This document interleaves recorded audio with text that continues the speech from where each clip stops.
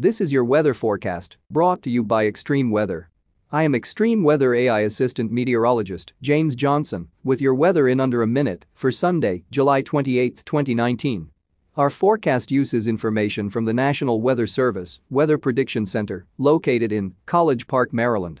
Here is your forecast overview. Heavy rainfall may lead to localized flooding across the eastern northern plains into the upper Midwest today. Elsewhere, hot temperatures will continue across much of interior California and portions of Arizona. Mainly quiet and warm weather is expected across the eastern U.S., showers and thunderstorms are expected across the upper Midwest today, with a localized threat for some severe weather and also some flash flooding. Warm and dry weather is expected across the Great Basin, where there will be an elevated fire danger. Seasonably warm and dry weather to continue for much of the east.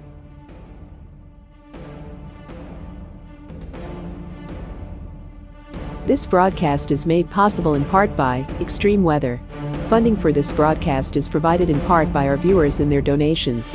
We would like to thank our viewers for their continued support of this Extreme Weather program. Thank you for listening, and please check back often for further weather updates that may impact you and your area.